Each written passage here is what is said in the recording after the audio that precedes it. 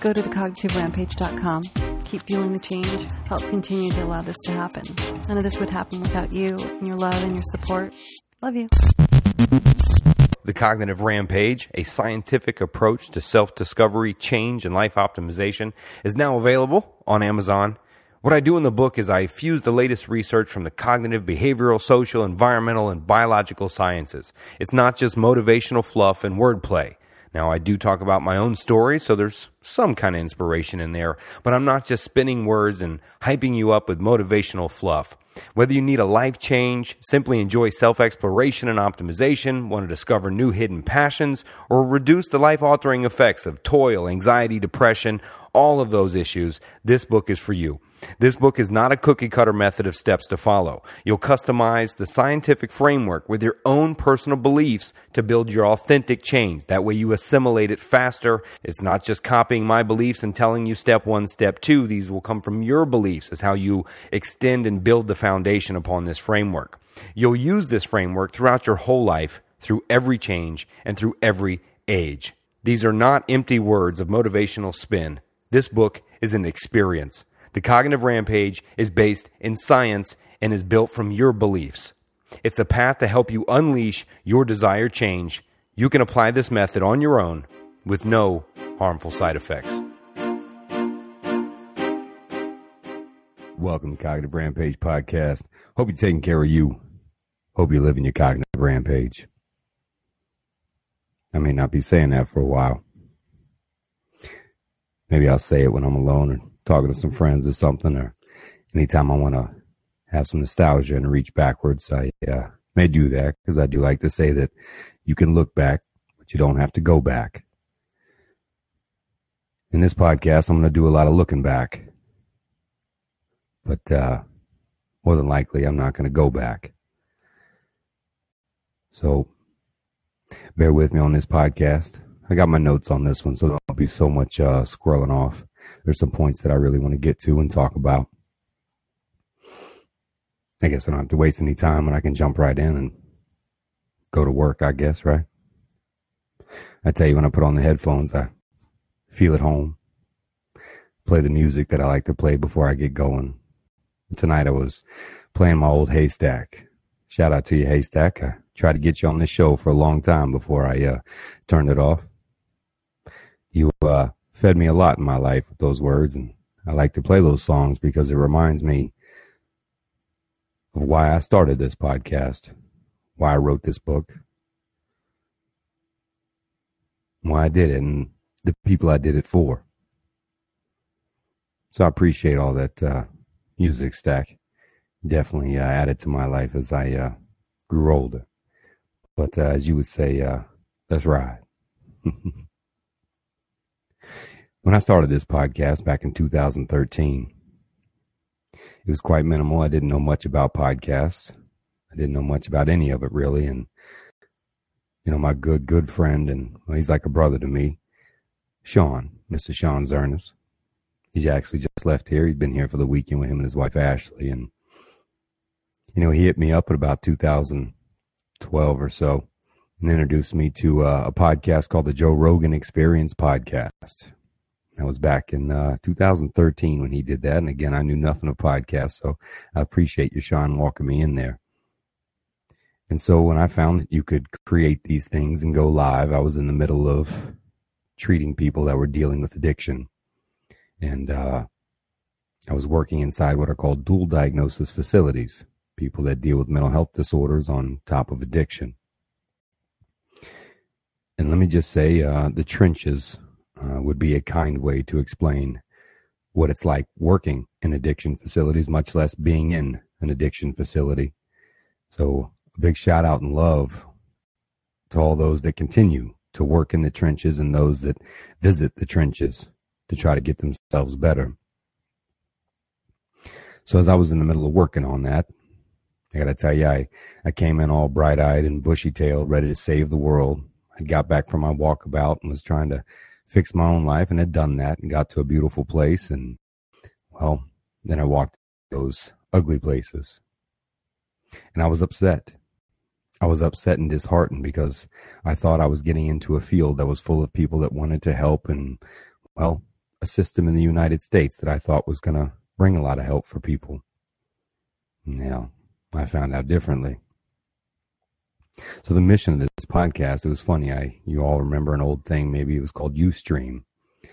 I was doing some Ustreaming, if you will, and I was doing it out of my mentor, Leo Danabal's private practice office at night.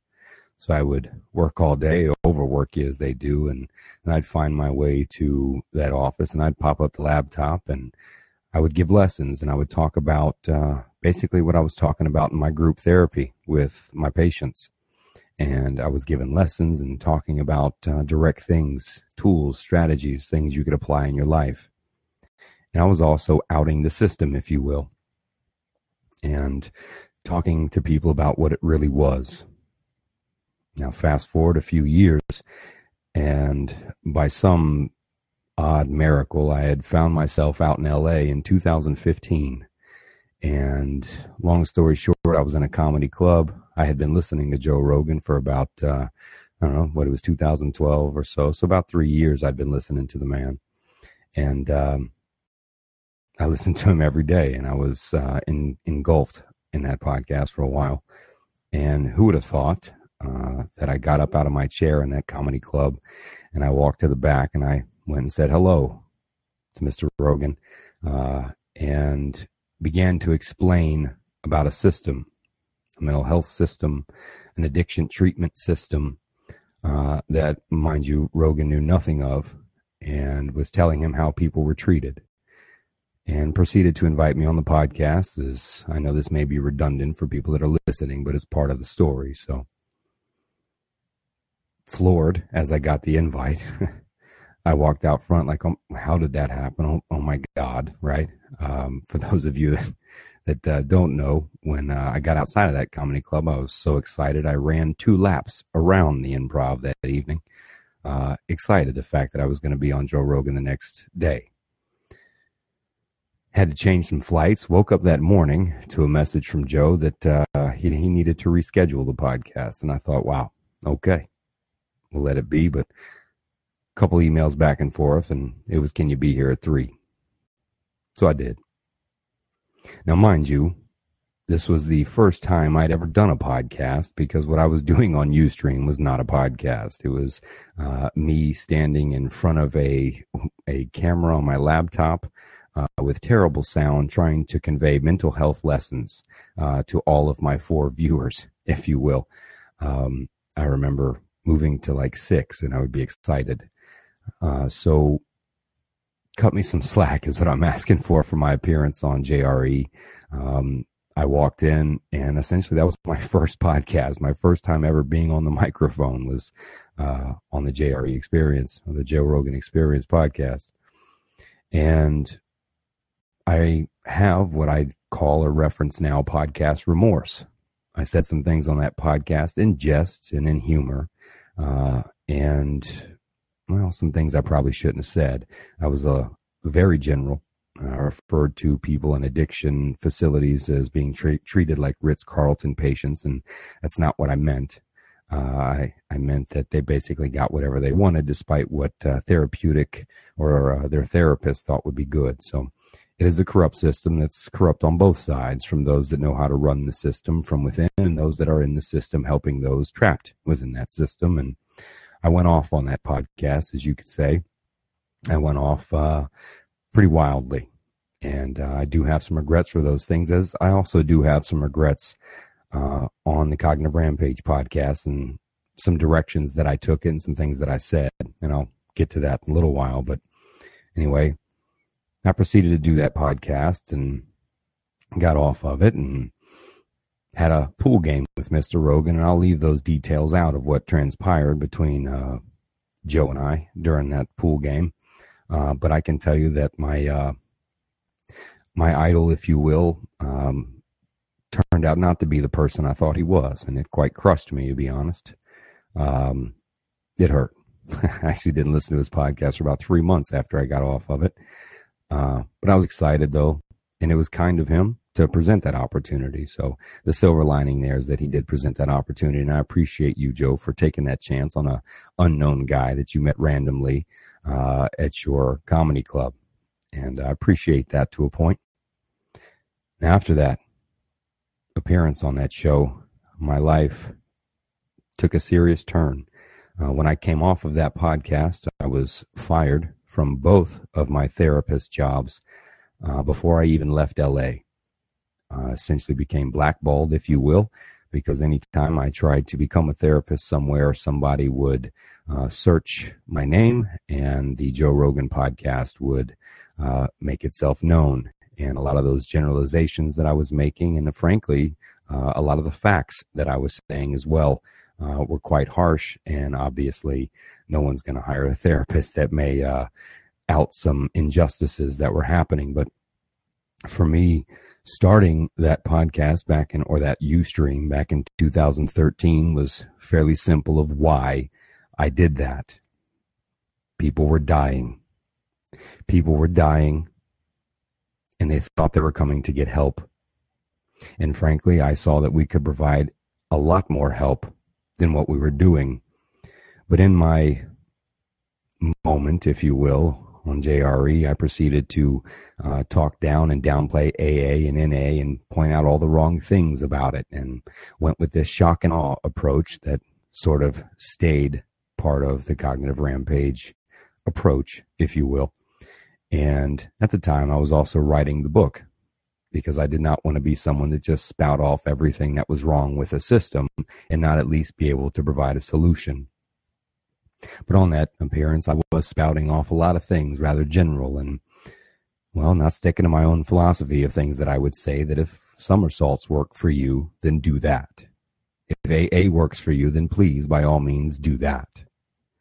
The issue that I had was the fact it was simply the only offered help within these addiction facilities, these government-funded addiction facilities now. And, well, I was pissed off. Hence the name Cognitive Rampage, a thinking rampage. And it was hard because at the time I had just started a family, got married, etc. And, well, you do what you got to do, right? You tough it out and you just go to work and you play ball and make sure you don't get fired. Well, for some odd reason, I just couldn't stand by as people were dying and nobody was saying a fucking thing. Now, my shout out does go to Dr. Stanton Peele, who's been on the podcast multiple times. And somebody that has been saying things like this for a very long time. And I wasn't the first, if you will, but the first to be on something like Joe Rogan Experience saying something like that. And that came to bite me in the ass later. It did. But I didn't stick to my philosophy that day and talking about do what works for you. I was truly just upset that all we had for them were pills on top of pills and harm reduction therapy, as they called it, and I downplayed things like Suboxone and other things. And the truth is, sometimes those things do save lives. Sometimes they do help people. Antidepressants do the same thing. They do help some people as well as opiates as well. People need them. Some people have things you can't just cure or get rid of by doing just a little this or even a lot of this or that. And as I spoke those generalities, the guilt built up in me as time went on. And recently I did a podcast talking about it, but needless to say, I could not hold my tongue.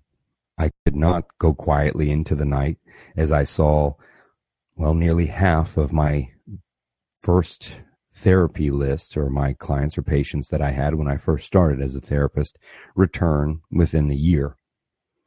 And no one seemed to care. Nor were we trying to change the approaches. We weren't offering anything else. It was simply just the cut and dry bread and butter of the typical things of AA, NA, as an approach to heal yourself. And I thought with all the science out there and all the research, we should be offering everything. And I meant everything. I meant psychedelics. I meant ecstasy. I meant marijuana. I thought, heck, if we're giving out opiates and narcotics like they're M&Ms, we might as well be passing out psilocybin and cannabis the same. And science is getting there. It's starting to get there, and they're seeing those things. I ended up losing a lot more than those 2 jobs over the next few years. I battened down the hatches and wrote that book. I felt I needed to get that book out there, whether it was for myself or anything else, but I thought if one person dealing with addiction, sitting in that dark place, ready to walk away from their life, if they maybe could read that and it helped them, well, then it'd be worth sacrificing what I was sacrificing. Now, at the time, I didn't know what I was sacrificing when I went down that road, but frankly, it was my mission, and it felt like it wasn't my choice.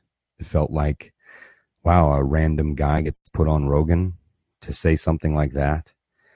Maybe there's something bigger at play here. And so I followed it, and I followed it relentlessly. And I left a lot of bodies in the wake, if you will, doing so. And it's been a long ride up to 2018. So from 2013 on Ustream to the first airing of the podcast in August 2015 when it was up and running. A big shout out to Steve Stone. I love you, brother. He was along the whole way, man. I was talking to Steve when I was sitting on a rooftop in L.A., about 18 hours before I had to go on the show, and we had no website. I had nothing to sell. There was nothing there. And Steve did the best he could to get something up overnight before we got up there. And he did that for me, and he's done a lot more over the years for the Cognitive Rampage as well as the Tribe of Change. So I love you, Steve, and it's been a fun ride with your brother.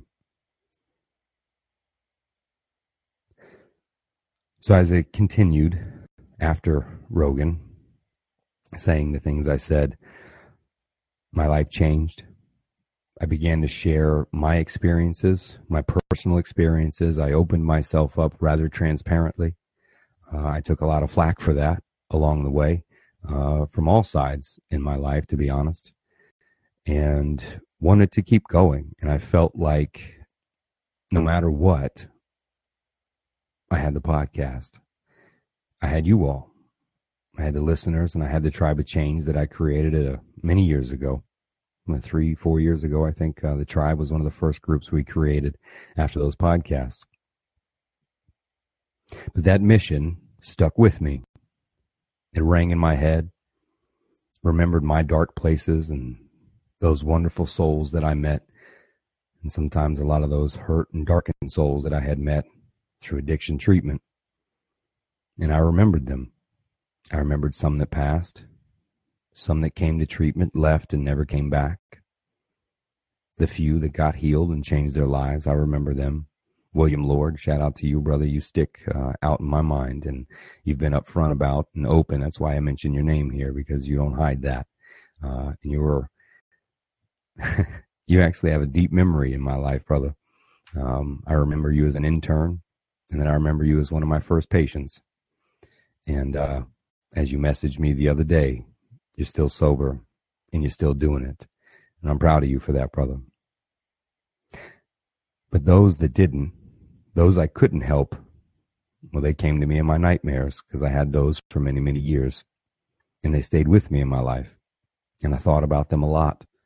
I thought about those that if I just maybe had one more week with them, maybe if I had paid a little more attention, maybe if I gave them that one more tool or strategy, they would have made it. And I wore a lot of their pain and took it home with me, if you will. I didn't let things flow around me as my mentor Leo urged me to do daily. I let it flow through me, and I wore that weight heavily. And a lot of times I still do. But I got so wrapped in the podcast world of what you're supposed to say, what you're supposed to do, how you're supposed to monetize, create things and make money. And I just couldn't do it because that was not part of the mission. This tribe is free and will remain free as long as I'm running the thing. So many people were coming into my life telling me how I'm supposed to run the podcast, how I should be making money off all you listeners and all of you that share this and those of you in the tribe. And I paid no attention because that's not what it was about for me. It was about trying to save lives, even my own. But I got so far in it, I felt the pressures financially. I felt the pressures to have to perform, and how much time I had put into something like the book and the podcast, to where stopping and turning around was just not an option. It would have felt like failure. So I got caught in the shock and awe of what was happening. I would say things for shock and awe. I was attacking certain speakers and lecturers and talkers and pseudoscience and other things because it became trendy to do so. I used to get upset when I'd hear people like Dr. Rhonda Patrick go on to Joe Rogan and say the exact same things I was saying, but yet I was getting no love back. I was covered in vanity and guilt and, well, hey, I said it first. And for me, that means I lost sight of my mission when the mission was to get out there what was happening so people would know. All the way from the misconceptions of mental health diagnoses, or how they're treated, and especially how addiction treatment, well, wasn't helping much. And the shock and awe led me down some roads of the podcast and to say some things, and I ended up creating a hashtag called chemical incarceration. It's what I called it on JRE as well, because at the time, working inside that, all I saw was chemical incarceration. I saw that people were being incarcerated not only with the drugs they were choosing in the street, but incarcerated with the drugs they were being given within the addiction facilities. It seemed like we trade one drug for another, and it certainly still seems like that today. And yes, there are doctors that overprescribe. There are facilities that only aim to see people as insurance money to be paid. And I didn't talk much about the other side until much later in this podcast. I talked a lot about the opioid epidemic that people talk about, when really it should have been the overprescribing epidemic that was happening. But I can also tell you this, until you're in a place to where you feel like you have nothing to reach for and you're willing to try anything because you just want to save your life, a lot of times people need those pills and they can use them properly. They can be titrated off of them. They can be applied. Now, mind you, if you applied every other method possible, and there's diagnoses, medical and mental, that, well, a lot of times just can't be treated and can only be maintained. But I took the shock and awe approach and I attacked every angle because I was upset. And I lost sight of the vision of just getting out there what was happening, but also what I had learned and what I really knew, that AA had worked for some people and continues to, and rather that hits someone else's cognitive dissonance about what they see as being life or cult life or any other reference to this treatment or this help. It does, and it did. And now I do have those regrets about how much I added to this, quotations, opiate epidemic, rather than the overprescribing epidemic and, well, the fact that the society itself has some serious issues and it's hard enough just to try to cope within those confines, much less the confines within addiction facilities. And the shock and awe seemed to match the brand of Cognitive Rampage and how I would deliver my messages. So I rolled with it. Many times getting further and so further from the mission that I even forgot why I was even doing the podcast, other than I just have to do a podcast.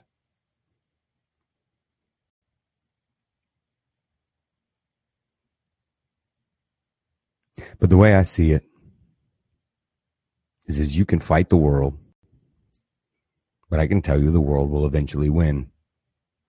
You have to fight the world, if you will, with groups and communities. Love, action, vigor, relentlessness, and more. And a lot of times I felt like I was fighting the world, and I would have given up probably a long time ago had it not been for the later in my life support of Patricia, and especially the support of the Tribe of Change. You all had been there. I could share and be vulnerable with all of you. Many of you, we've shared personal conversations and personal messages back and forth, and I remember every one of them. And there's those that I couldn't get to, those that I felt I couldn't give them enough time for what they were dealing with to even engage with them, because that would have been unfair and possibly hurtful. And I wore that guilt as well.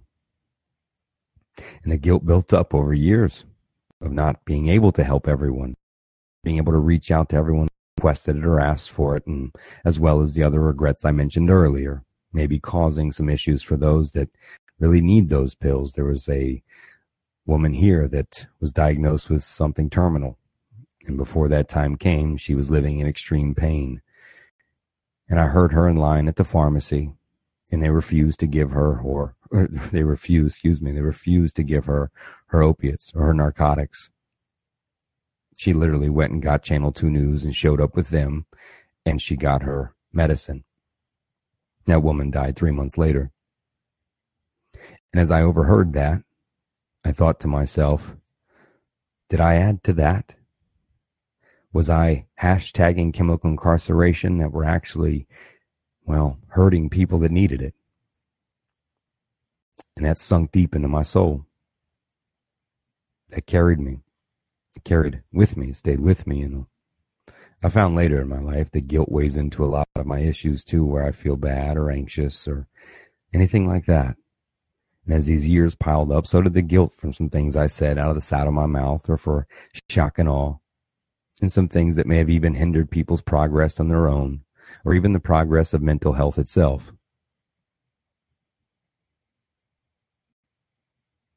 But the way I see it, the mission was to get out there what was happening, not necessarily to change it. One man can't change the giant insurance industry and the privatized addiction treatment facilities that make billions of dollars every year off of people's lives.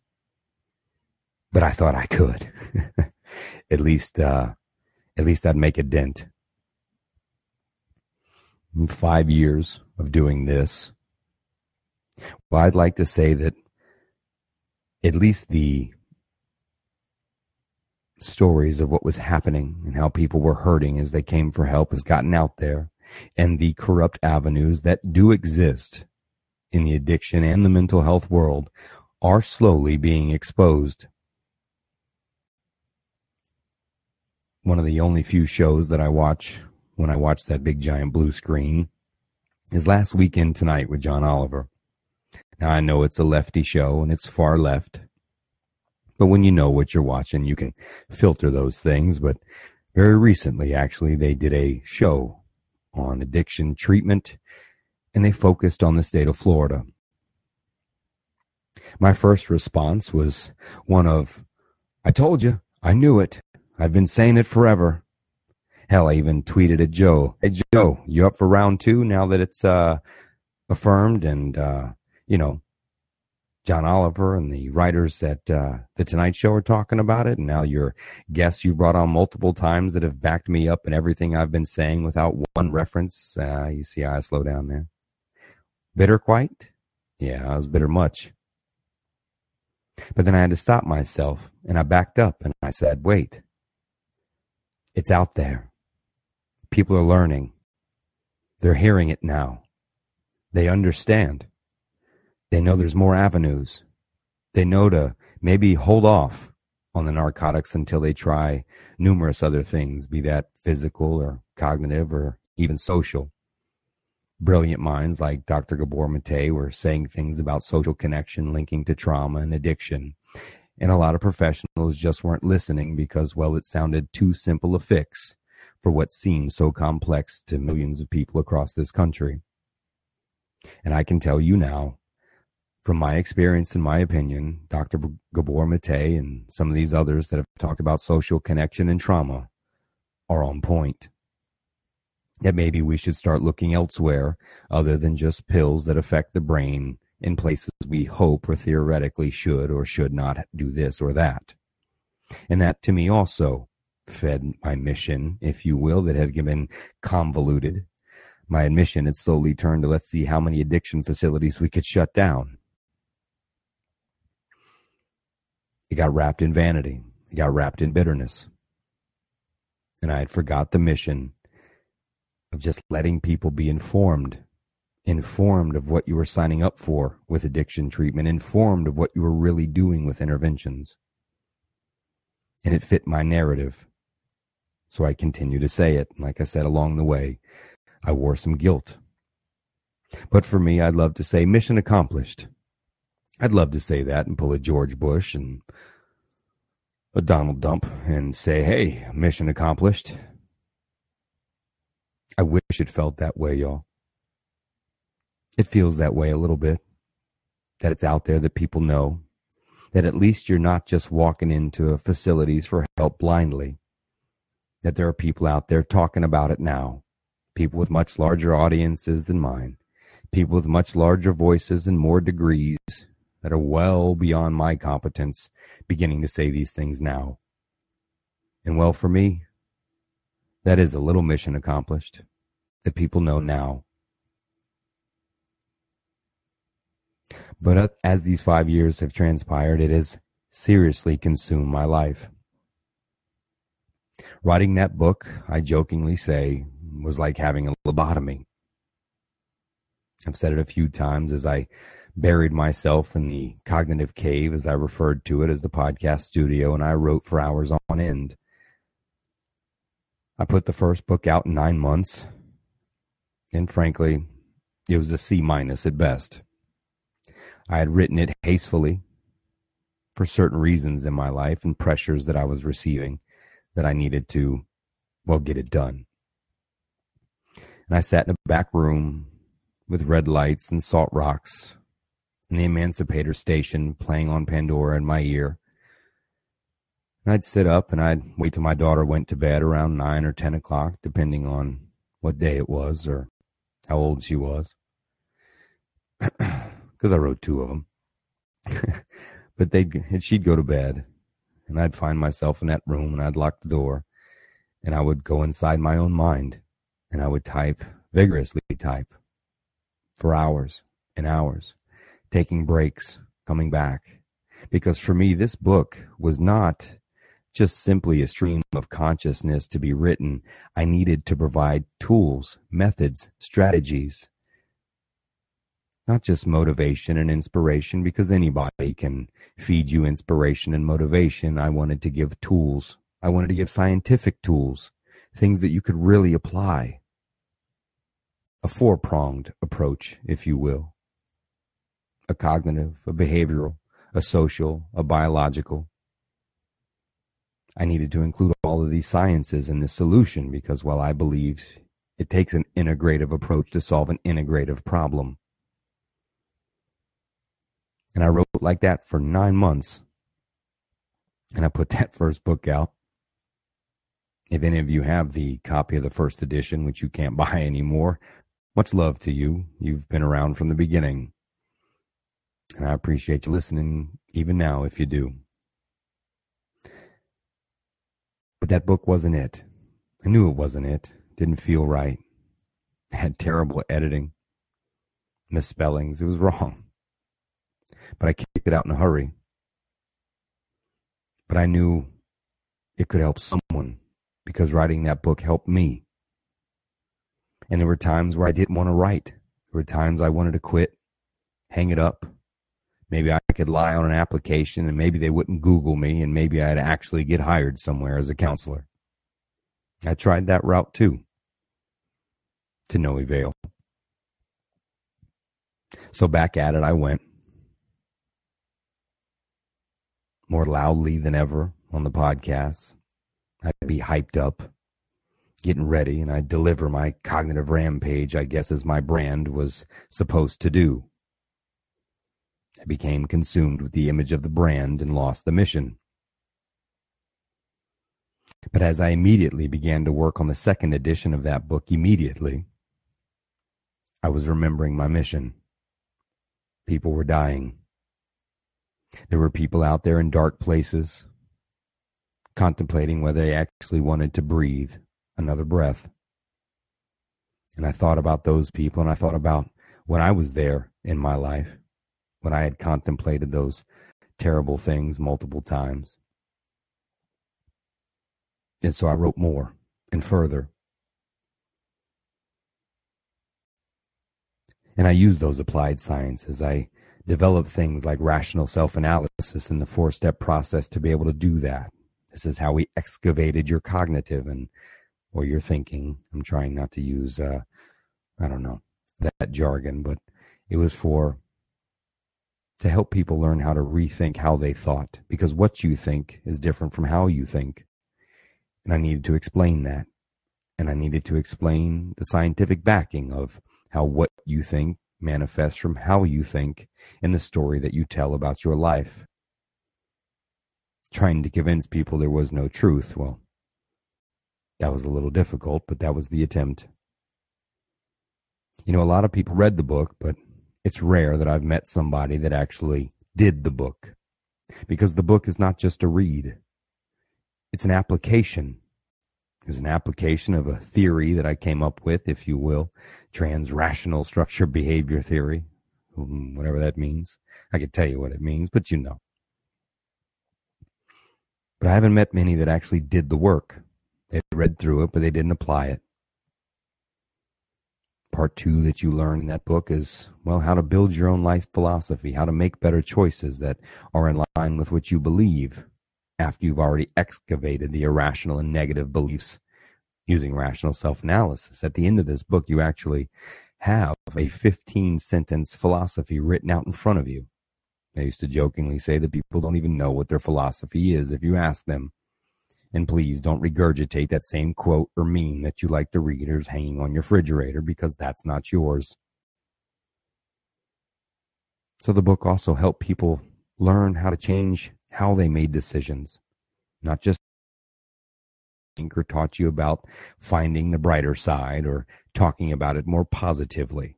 I needed science to back this up. So RSA and life philosophy and the certain principles to keep it simple.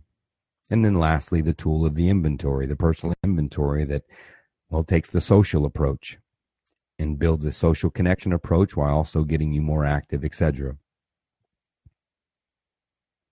This was my solution because I just didn't want to be someone that was bitching. And after that second lobotomy of putting out that second edition, I thought, there it is. I can rest now. And I tried to, and I enjoyed the company, as I still do, of what I call my Rose in the Desert Patricia, and I tried to rest, and I couldn't. At that very same time of my life when I thought I could rest, when about that book was a few months from being out, or what I thought at the time my whole life had been destructed and destroyed and uprooted, and I found myself wandering the country once again, just like I had done 2 years before I came back and became a counselor. And during that time, it's quite odd how, well, I forgot to apply my own rules to myself, my own tools and my own strategies. And you've probably heard me say it before. But again, this is the last podcast on the Cognitive Rampage, so I got to say it again, as Leo would tell me, with all things, cool, calm, and benign. I'll solve anyone's problem unless it's mine. And I stopped taking care of myself when I thought I could rest. And there were some new people coming into my life. I'd already mentioned Patricia. Alex Price became a good part of my life, somebody I talked to in the mornings. Alvin, shout out to you. I'm probably missing some of you. And some of those that have been in my life for a long time were starting to come back around in my life, people I had forgotten or neglected in my lobotomies, aka the book writing. But yet my life had once again hit a spin that I didn't see coming. So the time of rest could not be that. I dove deeper into the podcast. I interviewed some great minds and some wonderful people that shared their stories, shared their competence and their experiences. You see, I got to a point then to where I was tired of interviewing who everybody else was interviewing. I had a few of those. And they'd come on the podcast and tell the same shock and awe stories that they were telling on, 80 other podcasts. So I started looking for those that had a different story or maybe weren't as well known, because I truthfully wanted to give those people the same opportunity that I had when I was put on JRE, because that was a cool thing he did. And I remember how I felt when I did it. And so for me, I would encourage my friends and those around me, come on the podcast, come on, it'll be great. Or those that would write in that maybe had 100 followers or something like that. I didn't care.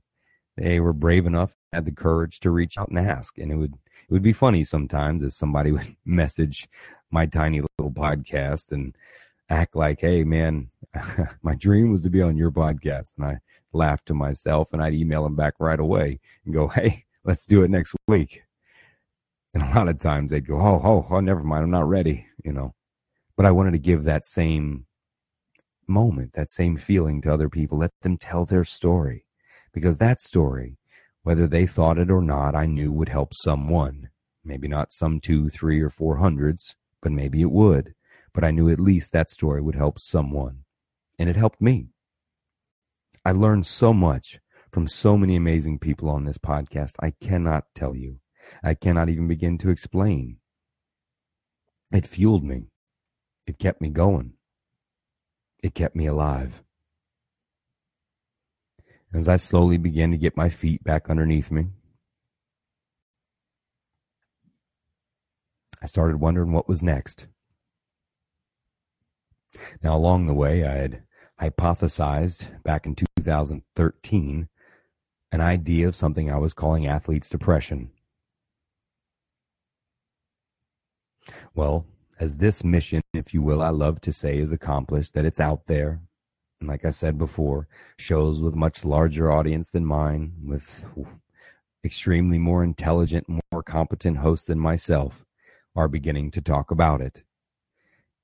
And I think it's time now to do that Homer Simpson meme, where I just kind of disappear back into the woods, at least on this side. But for those of you that listen or watch the Cognitive Rampage or have followed it from day one or earlier or later since last week, if battling mental health or addiction or these things is what is still in your life and still consumes you or is still part of, the fight in your life, I have a plan for you too. I have one more interview that's going to be on this podcast, which is why I said this is the last solo Cognitive Rampage that I'll be doing. That interview is coming up June 16th. It's not some massive big name, so forgive the silent build-up as if I'm going to drop some giant name that's going to come on here and save the world. It's actually a gentleman I've been on his podcast before, and it's not JRE. But it's a young man that I've watched for a while, not in some creepy stalker way, okay? But I've watched grow his show and his passion and the people that he talks to. And I told him it's time to pass that torch to him. So after he comes on the podcast, we'll talk more about why, and you'll see why I'm passing that torch to him to continue to help those with addiction. Because the original mission of this podcast and writing my book were for those that were dealing with addiction. But when you talk to a marketer or a publisher and they tell you that, your book needs to appeal to a wider market, then you begin to not listen to yourself. Then you're trapped in the vanity, even financial pressures at times. I got to open the book up to everybody. And I said it, and I still believe it today, that you don't have to be dealing with addiction or a mental health diagnosis. You could just enjoy self-exploration, hence the change of the title of the second edition, from a dose of authentic revelation in the first edition to scientific application, or a scientific application of change, life optimization, and self-discovery. So I began to talk on podcast about, if you're dealing with this diagnosis or that diagnosis, or if you're going through this or that or the other, this book is for you, that I would say. And the truth is that this book was written for those that are dealing with addiction, for those that are in that dark place, for those that feel there is no hope left, for those that just were ready to quit. That's why I did this. That is who the book is for, because some of us that aren't in those dark places anymore, we can get by. And there's podcasts and a million other great books that you can read. But I felt like not too many people were writing to those that have been forgotten, those that had been cast aside, disowned by their families because they've been to rehab 58 times in the last 10 years. Those that had been given up on and those that had given up on themselves. Because I know what that place feels like. So truly, that's what the mission was for. And that's why these reins will be passed after that last interview next week.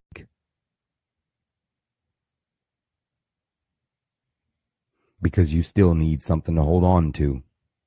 You still need the science to help you. But for me, the Cognitive Rampage is a portfolio and a journal of my life over those years. Things I know you experienced just like I did and do. As I transparently showed you everything about my life. My tears, my faults, my worries, my wonders, my errors, my observations of my own meandering in this wildly wonderful, amazing human experience. And I shared those with a passion. I shared them with no apologies. Some regrets for sure. But it certainly consumed me. But it's time for the next chapter. It's time for the new book. And I find it no coincidence that Mr. Nick Leonfelter has just jumped in on this podcast. Someone I've invited to co-author my next book with me, Athlete's Depression. And it's time for that chapter. A new book. A new podcast. Athlete's depression is something I've been pondering for a very, very long time, even before I became a therapist. I wanted to specialize in treating athletes as a therapist directly. Because truthfully, I believed athletes to be a breed apart. And sometimes, to quote Last of the Mohicans, a breed apart that makes no sense. But I also knew a lot of athletes that suffered from something they couldn't understand. I also knew that many athletes still today wonder why nothing seems like it helps. While general talk therapy and pills and other things that are the standard of treatment for mental health don't seem to help. And I hear you. And trust me, I feel you. And that's another dark place that many people may not know about unless you've been that athlete. When it's all over, and you no longer can define yourself by that position you play or that sport that you've participated in that once was your life.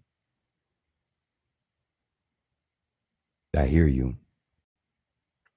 And it's time you get some answers. And it's time that you get offered some help and some treatment that currently isn't really available. At least a method or approach, or as Joe Rogan jokingly said on his podcast to me, a new modality. It's time you all are heard, because most of the time athletes are ignored. They imagine us to be superheroes. We imagine ourselves to not need anyone else but ourselves. We were trained that way. We were gladiators birthed to go to war. And so when mental health attacks or life fights us, we know nothing better to do than to white knuckle and fight back and fight into overtime if that's necessary. So the new mission, the new podcast, will be called The Fight Life. Because we're all fighting for something in this life. And on this podcast that I start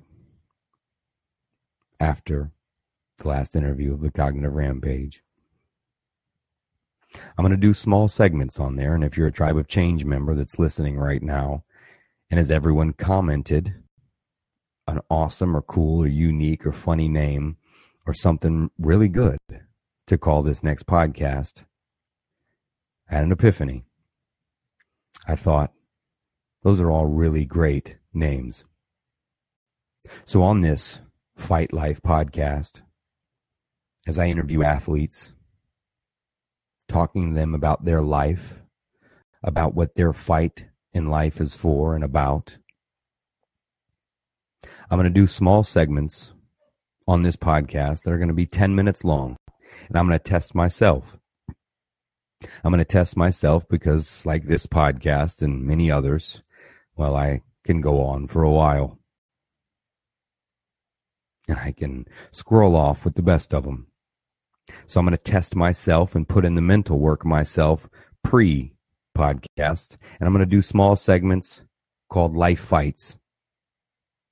And these are going to be small 10-minute segments where I'm going to give you direct tools and direct strategies that you can apply in your life, and you don't have to be an athlete.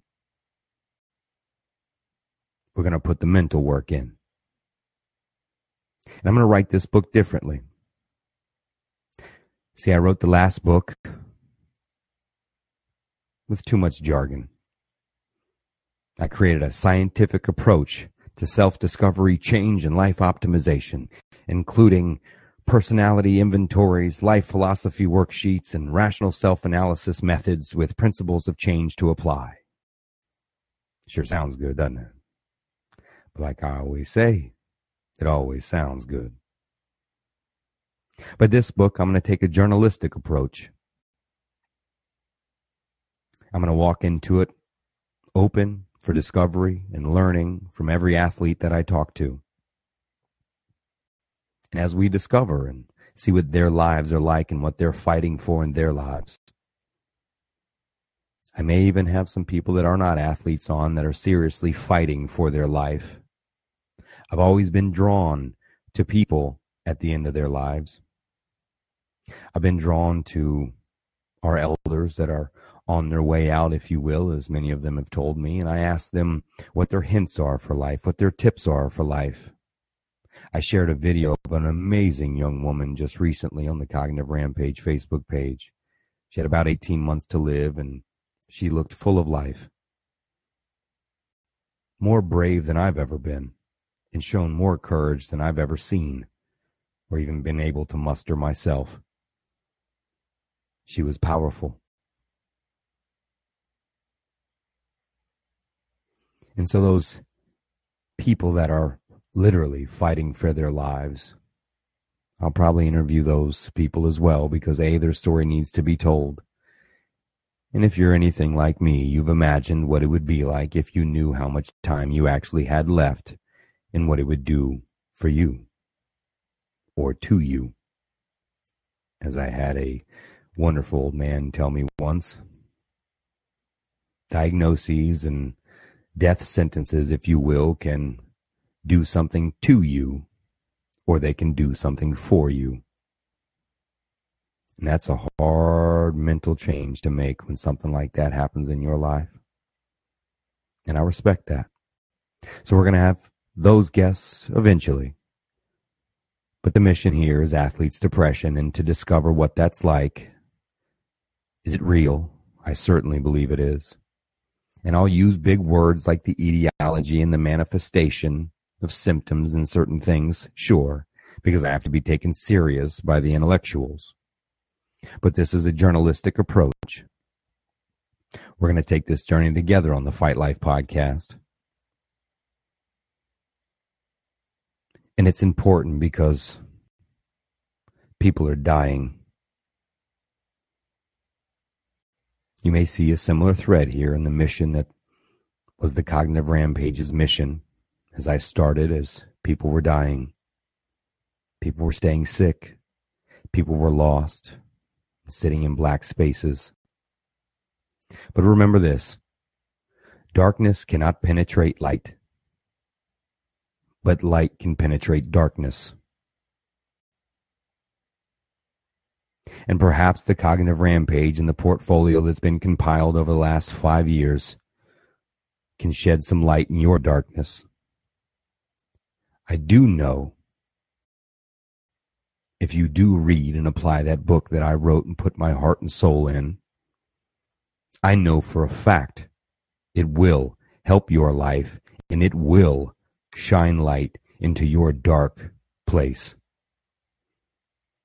I know that with all of my heart. So on this mission, I'd like you to follow this mission and listen and remind me in case I get off topic, in case I lose sight of the mission. I'd like the Tribe of Change to chime in and say, hey man, have you forgot? People are dying. And I'll need that motivation and that love to keep going, to keep writing and to keep pushing and to keep broadcasting, to keep interviewing.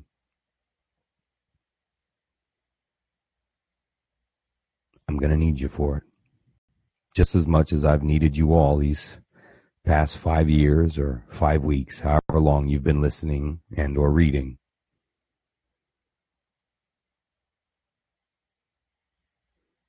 I approach the end of this podcast here and kind of feels like I don't want to walk away from the microphone right now. Like I just kind of want to sit here with you. Sit in that comfortable silence, as Mia Wallace said once on Pulp Fiction.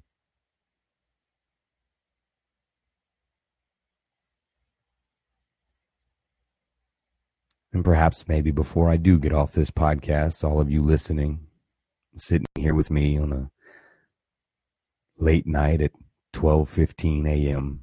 on a Sunday, will participate in something with me that, well, if you're an OG, you'll do something like us real OGs do.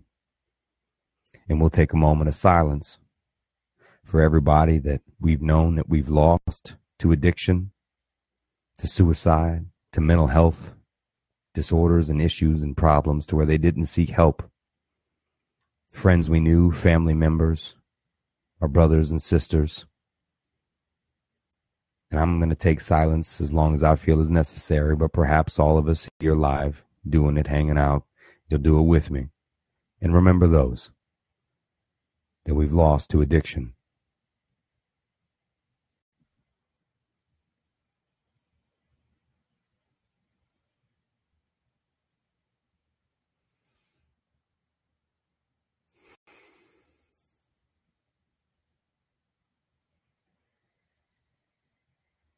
We love and miss you.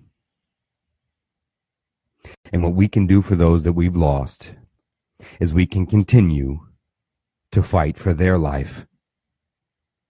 And if you're in that dark place, please keep fighting for your life.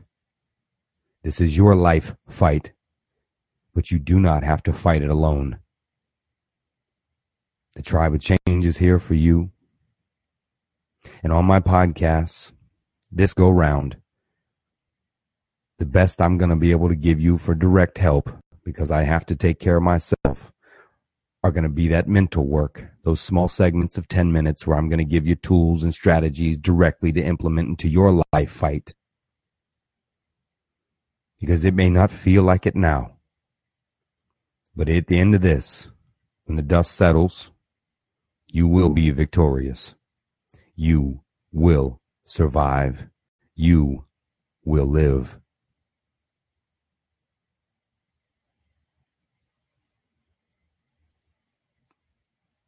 I love you all very much. I cannot thank you enough. I cannot hug you enough. I can't tell you I love you enough. Because the Cognitive Rampage is all of you. It is not me. It's not that book. It's not just this podcast. It's all the ones we remembered that we've lost, and it's all of you. Every bit of you. I've read all of your comments, all of your messages, all of your inspiration, all of your keep pushings, all of your keep on rampagings. I read them every morning or every night or every afternoon, and many times when I was in the dark place ready to give up, it was you that picked me up. Not me or my messages that helped you, but it was you that helped me fight for my life. It was you that helped me go this long and this far. You did that for me. And if anything I ever said, registered, or hit you, it wasn't me. I was simply reminding you of what you already knew. And if anything felt magical during this 5-year journey on this podcast, or felt like grace hitting you while you read that book or listened or even listen now, I firmly, honestly believe that that was not me either. And I can't scientifically explain to you what that might be. But I promise you it wasn't me. I jokingly comment many times, as some have said before, well, you did the hard work. You listened. You applied. You took action. Without that, I'm just making noises. So thank you all that have continued to fight for your life. Thank you all that have picked me up after round 204. We're still fighting. And we're going to keep fighting together. I'll see you at the Fight Life podcast, where we all can gather and continue our own life fights. I love you all very much. And last but not least, one more time, I hope you're taking care of you, and I hope you're living your cognitive rampage.